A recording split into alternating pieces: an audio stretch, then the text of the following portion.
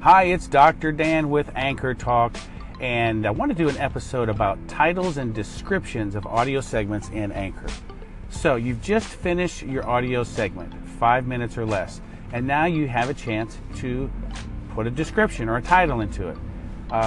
Here at Anchor Talk, I do a lot of station curation. I'm looking for content that I can add to my station because I love to feature different Anchor voices. That's what Anchor is all about.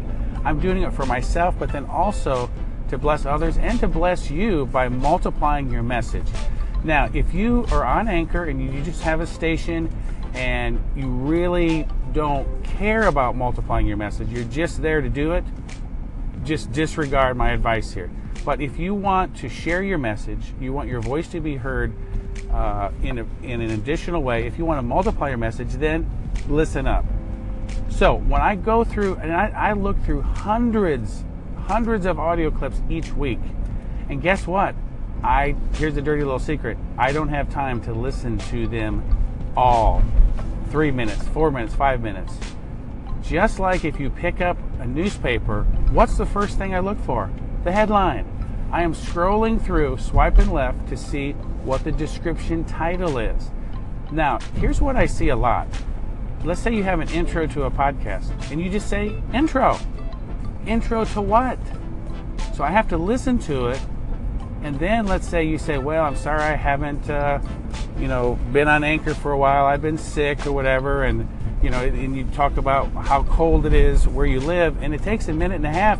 Okay, well, today I'm going to talk about encouragement and motivation. Well, I would be interested in that, and that would be a cool thing to possibly echo or share back to my station, but you didn't have it in the title, and it took a minute to even tell me what it is. So, no problem, but you've just missed out on an opportunity. I'm going to swipe left and go to the next segment, and just to be honest, if I don't see a title that grabs me or that makes good, efficient use of my time, I probably would go on to the next station in my dial. So imagine if you picked up a newspaper and, before I use that analogy, here's the next thing I see.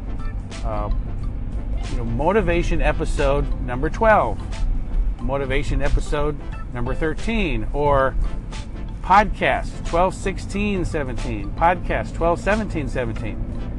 That would be like picking up a newspaper and it says headline number 1, headline number 2, headline number 3, 12-16-17. You would never run a newspaper without catchy headlines. Let's take a blog. Let's say you have a blog and there's so many great tutorials and ideas about how to get catchy headlines for blog entries. What if you just said blog entry number 1, blog entry number 2, or blog entry 12-16-17? You would never do that. How about YouTube? You want to be able to be searched on YouTube? Video number 1, video on 12-16-17. You'd never do that, but I see it all the time on Anchor. Now again, if you don't want to multiply your message, keep doing that. But if you want relevant content and you want your voice to be heard and you want stations like me and many other of your friends and connections on Anchor to, first of all, listen to it. Second of all, possibly consider hitting that plus sign and sharing it. It's called an echo. That's huge. That's multiplying your message. And if you're creating a podcast for iTunes and Google Play, if you have, if you're naming your podcast episode, motivation episode number 1, that's gonna, people may look at your podcast list and have the same reaction. So I always put E12, E13. That's for episode, and so I can number my episodes, and then I try in the first 3 to 4 words, got to be catchy. Write a catchy headline. I'm going to follow up in another segment here and just share some of my experience with journalism. So this is part 1 of headlines here and title descriptions on Anchor. Thanks for listening. This is Dr. Dan with Anchor Talk. Hi, it's Dr. Dan with Anchor Talk. This is part 2 of an episode about titles and descriptions for your audio segments here on Anchor. Now, when I finished part 1, I thought I need a catchy title for this, so I went with alliteration, titillating titles on Anchor. You need something that grabs their attention. Titillate means to tickle, from the Latin word tickle, and it's supposed to tickle, grab, and capture your senses and attention. So, what we talked about is if you picked up a newspaper, you wouldn't ever, as an editor of a newspaper, put story number 1, 12/16/17, headline number 2. You would have a catchy title. That's what you need for your descriptions. Now, I have a background in journalism. In high school, I was the editor of my high school newspaper, and in college, I was the editor of that paper as well.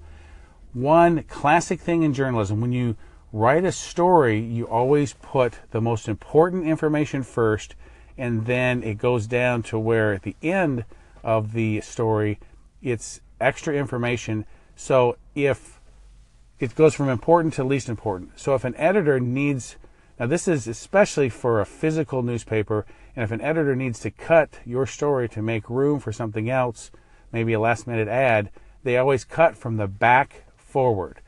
So the same thing with your audio content too. You want to have a great title, description catchy, and then get right into it. Ask a question right away. I would suggest not to just kind of vamp for a minute and talk about why you haven't been on Anchor for a while or whatever. Now, if that is the nature of your show, no problem. But if you want messaging that is multiplied, this would be a good idea. So, the other thing about your headlines and titles I want to mention here on Anchor is that when you go to name your description, you have 80 characters. Go ahead and use that. Now, sometimes a short, catchy title is fine, but you have up to 80 characters. But here's my rule of thumb: I never use more than 55 characters for the basic text, and here's why. When someone does choose to share or echo your content, what you see on the description only goes up to 55 characters. So if you have, very important information from 55 to 80, basically the last 25 characters, it will not be seen on an echo. I just learned that by observation. So I try to look at the countdown character counter in the description. It starts off at 80. As soon as you start putting any characters in, it'll go down, and I try to keep it at 25. Now, the one exception I do make is if I have a link in the description title, which I would recommend you do. I'm doing it more and more. And I use Rebrandly. I learned that from Eileen, Queen Eileen. And so I have drdan.link, and then I can put a link shortener after that, like drdan.link/titles. And it could maybe go to a nice blog article. Matter of fact, yeah, let's do that. I'm going to find a link about catchy headlines, okay? And so I'm going to do a link for this segment called drdan.link/ and I'll just call it titles.